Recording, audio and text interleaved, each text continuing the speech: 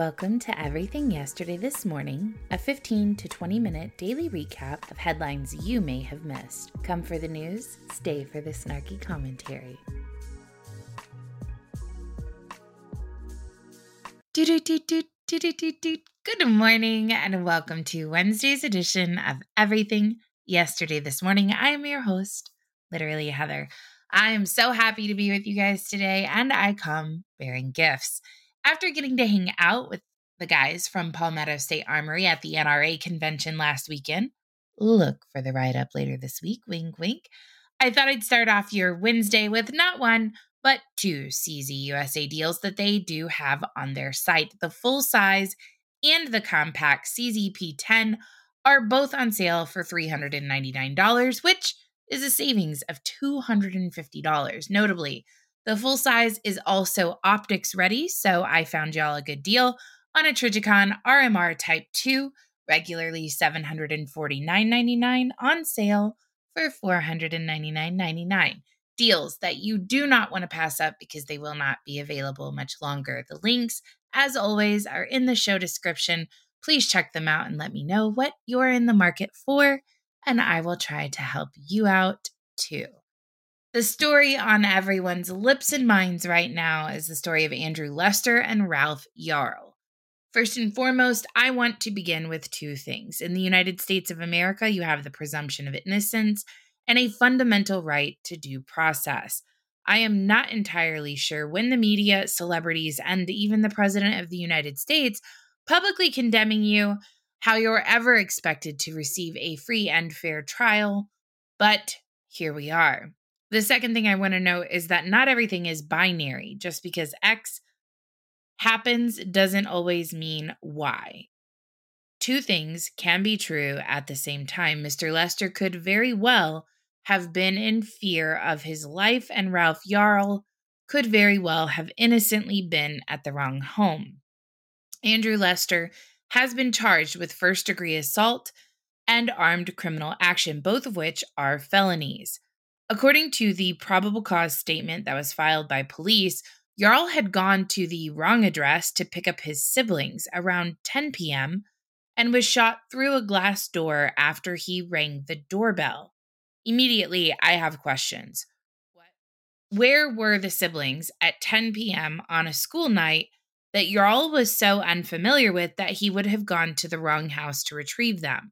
Secondarily, why was Yarl picking them up instead of the parents that late at night? Who recovered the children after the shooting? Lester told investigators that he had gone to bed. Y'all know that man was in bed. He's 85 years old. He was in bed at 7 p.m.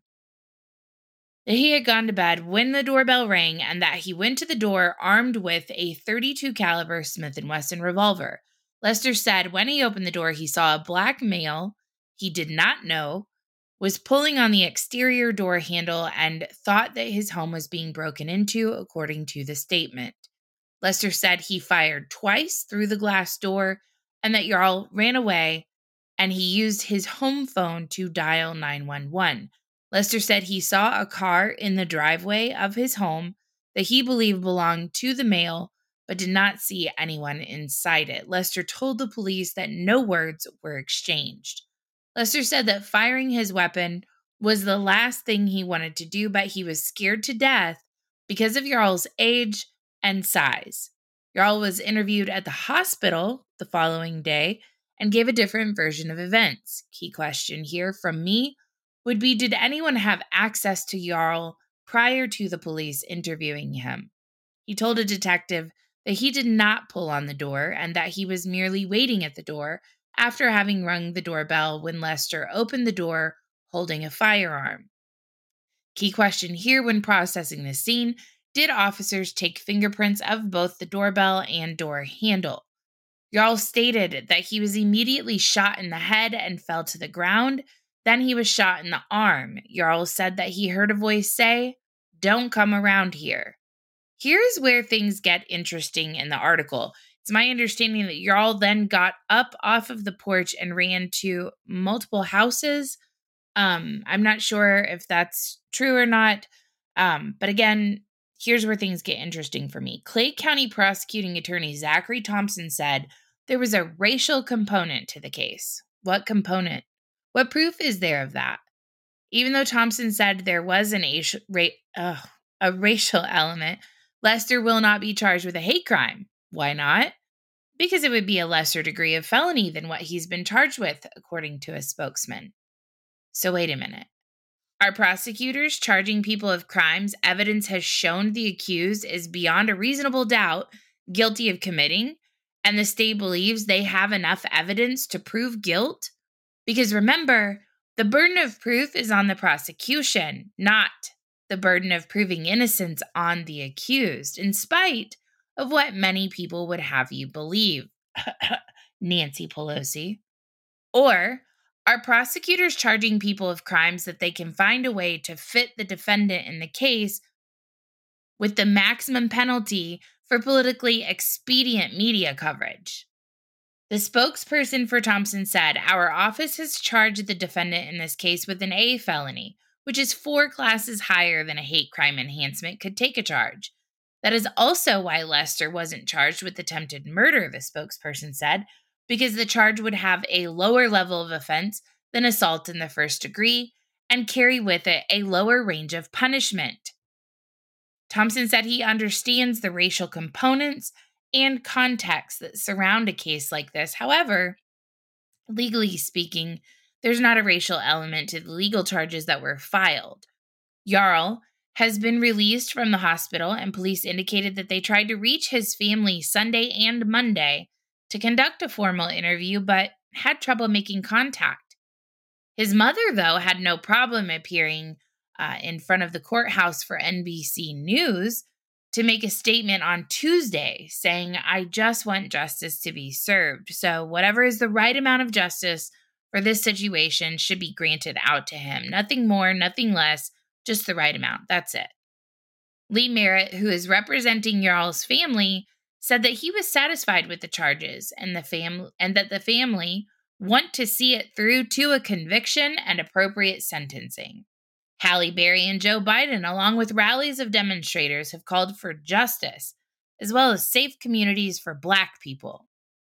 I will end with the statement that I began with. 2 things can be true.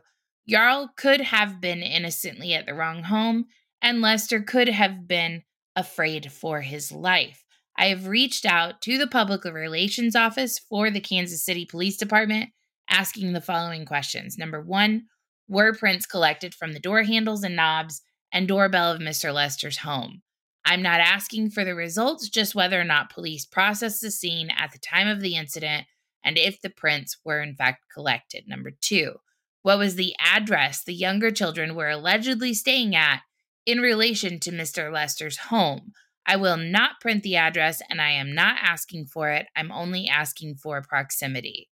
Number 3, how were the younger children recovered following the incident? Did any officers witness the younger children being at another location besides their own home?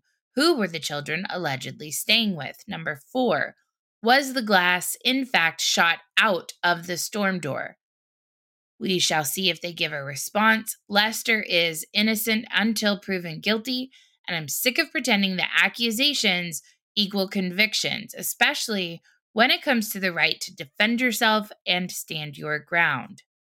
Mexico's president lashed out Monday on what he called U.S. spying and interference in Mexico, days after U.S. prosecutors announced charges against 28 members of the Sinaloa cartel for smuggling massive amounts of fentanyl into the United States. The 3 sons of former drug lord Joaquin El Chapo Guzman, known as the Chapitos, were among those charged. President Andrés Manuel López Obrador suggested Monday that the case had been built on information gathered by U.S. agents in Mexico and said foreign agents cannot be in Mexico. He called the Sinaloa investigation abusive, arrogant interference that should not be accepted under any circumstances. A former top U.S. drug enforcement agent called the president's comments unjustified. Mike Vigil, who is the former head of international operations for the DEA, said López Obrador was mistakenly assuming that U.S. agents need to be in Mexico to collect intelligence for the case. In fact, much of the case appears to have come from trafficking suspects that were caught in the United States. He wants to completely destroy the working relationship that has taken decades to build, Vigil said. This is going to translate into more drugs reaching the United States and more violence and corruption in Mexico. The Mexican president also made it clear that fighting fentanyl trafficking takes a back seat to combating Mexico's domestic security problems, and that Mexico is only helping out of goodwill. What we have to do first is guarantee public safety in our own country. That is the very first thing, Lopez Obrador said. And in second place, help and cooperate with the United States government. Vigil pointed out that it was the very same cartels trafficking fentanyl and methamphetamines that caused most of the violence in Mexico.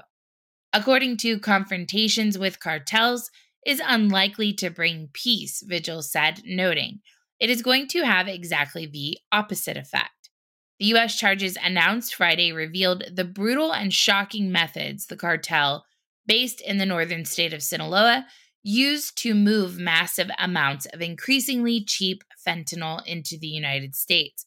Lopez Obrador deeply resents the U.S. allegations of corruption in Mexico and fought tooth and nail to avoid a U.S. trial of former Defense Secretary General Salvador Cienfuegos on U.S. charges of aiding a drug gang in 2020. Lopez Obrador at one point threatened to kick DEA agents out of Mexico unless the general was returned, which he was. Cienfuegos was quickly freed once he returned. Since then, the Mexican government has imposed restrictive rules on how agents can operate in Mexico and slowed down visa approvals for a time. It's a good thing we're so worried about Ukraine's border, though, and I'm certain that having a great relationship with Zelensky will improve conditions and cooperation with our own border country. Federal Reserve Chair Jerome Powell recently testified before Congress on the current state of the U.S. economy. In addition to monetary policy, Powell was questioned about the Fed's regulatory proposals regarding cryptocurrencies and climate-related financial risks. Barely mentioned, however, was the Fed's balance sheet. The Fed has experienced significant operating losses over the last 6 months, which have exhausted its existing capital. Those losses represent foregone revenue to the U.S. Treasury. In the post-pandemic period, the Fed expanded the money supply significantly to support a swift economic recovery. It did so by purchasing vast amounts of U.S. Treasury bonds and mortgage-backed securities. While at first, those assets seemed like good investments, they are now a major hole in the Fed's financial position.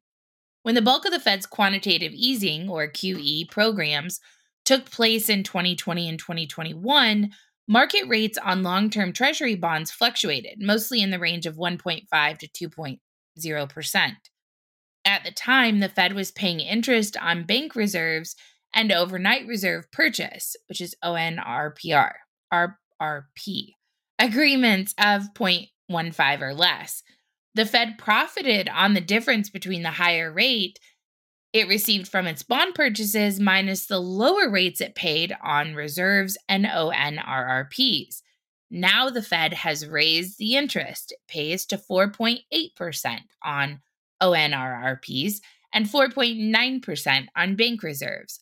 But the rates it earns on its quantitative easing, not qualitative, purchases remain mostly unchanged, assuming as a rough approximation that the bonds it purchased pay an average rate of 1.75% and the average rate paid on bank reserves and ONRRPs is 4.85%. Then the Fed is paying about 3.1% per year more than it receives on its $7.88 trillion securities portfolio. That's a loss of $244 billion a year. In traditional layman's terms, the Fed is bankrupt, and I don't just mean intellectually. Like a private bank, the Fed maintains some level of capital as a buffer against losses. When those losses exceed the value of its capital, the Fed becomes insolvent, meaning the liabilities it owes to others are greater than the total value of the assets it holds. The most recent data shows that the Fed owes the Treasury over $48 billion, which exceeds its total capital. The Fed, by common standards, is insolvent. What does the Fed do when its liabilities exceeded its assets? It doesn't go into legal bankruptcy like a private company would. Instead, it creates fictitious accounts on the assets side of its balance sheet, known as, quote, deferred assets, to offset its increasing liabilities. Deferred assets represent cash inflows the Fed expects in the future that will offset funds it owes to the Treasury. As the Fed describes, the deferred asset is the amount of net earnings the reserve banks will need to realize before their remittances to the U.S. Treasury resume. The Fed had already accrued $48 billion in deferred assets, and the amount is only getting larger. The advantage to deferred assets is that the Fed can continue its normal operations without disruption. Although considering the 40-year high inflation, its recent performance has been less than ideal. The disadvantage is that at a time when the Fed is already worsening the U.S. fiscal position by raising interest rates, and therefore interest payments on the federal debt, it is further robbing the Treasury of revenues by deferring them into the future. Those deferred payments, of course, must be shouldered by who? The American taxpayer, until the Fed's remittances resume. Those losses may be offset by any previous gains on the Fed's quantitative easing portfolio, but assessing the net effects of those actions is even more difficult. QE has created massive distortions in the financial system. The Fed's interest rate tools of interest on bank reserves and ONRRPs have significantly curtailed short-term lending in the banking and financial systems. In addition to its role in managing the money supply, the Fed is the primary regulator of most U.S. banks. If any private bank behaved this irresponsibly, regulators such as the Fed or Federal Deposit Insurance Corporation, or FDIC, would force it to close. Bank managers would lose their jobs and incomes. Clearly, Congress is not planning to shut down the Fed and is unlikely to even punish it for poor performance. But there are changes that could be made. The banks that are members of the Federal Reserve System could be forced to cover the capital shortfall, as described in the Federal Reserve Act. The Fed could return to a corridor system of monetary policy, resulting in lower interest paid on bank reserves and ONRRPs relative to market rates, and therefore fewer reserves held at the Fed. Shrinking the Fed's balance sheet would make another Fed insolvency less likely, while also reducing the Fed's footprint and the distortions it creates in the financial system. At the very least, Fed officials should better manage its operations so as to not be a drain on American taxpayers again in the future. Do we think that's going to happen? No, absolutely not. Nearly 6 years after a gathering of white nationalists in Charlottesville erupted in violent clashes with counter-protesters, a grand jury in Virginia indicted multiple people on felony charges for carrying flaming torches with the intent to intimidate.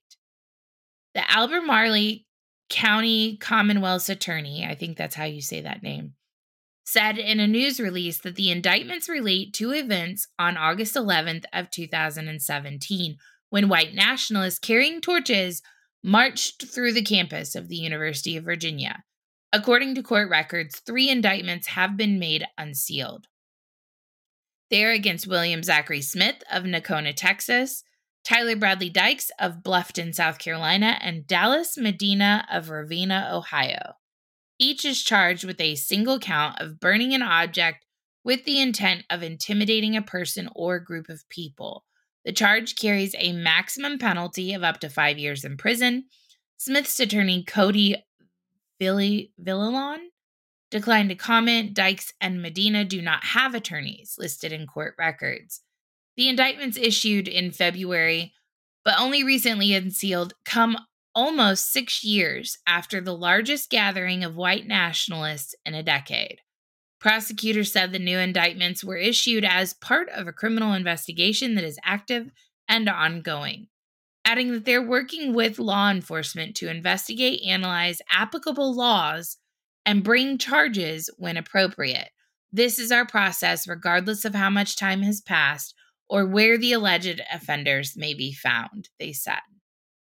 I am digging into the U.S. versus Ionov et al. Case for the next episode. I would have discussed that one today, but I want to find out a little bit more information first. You can kind of look into that, get a sneak peek of what I'm going to discuss, and then I will be back with you probably Friday morning. We have book club this evening on Twitter Spaces at 10:15. We are starting a new book.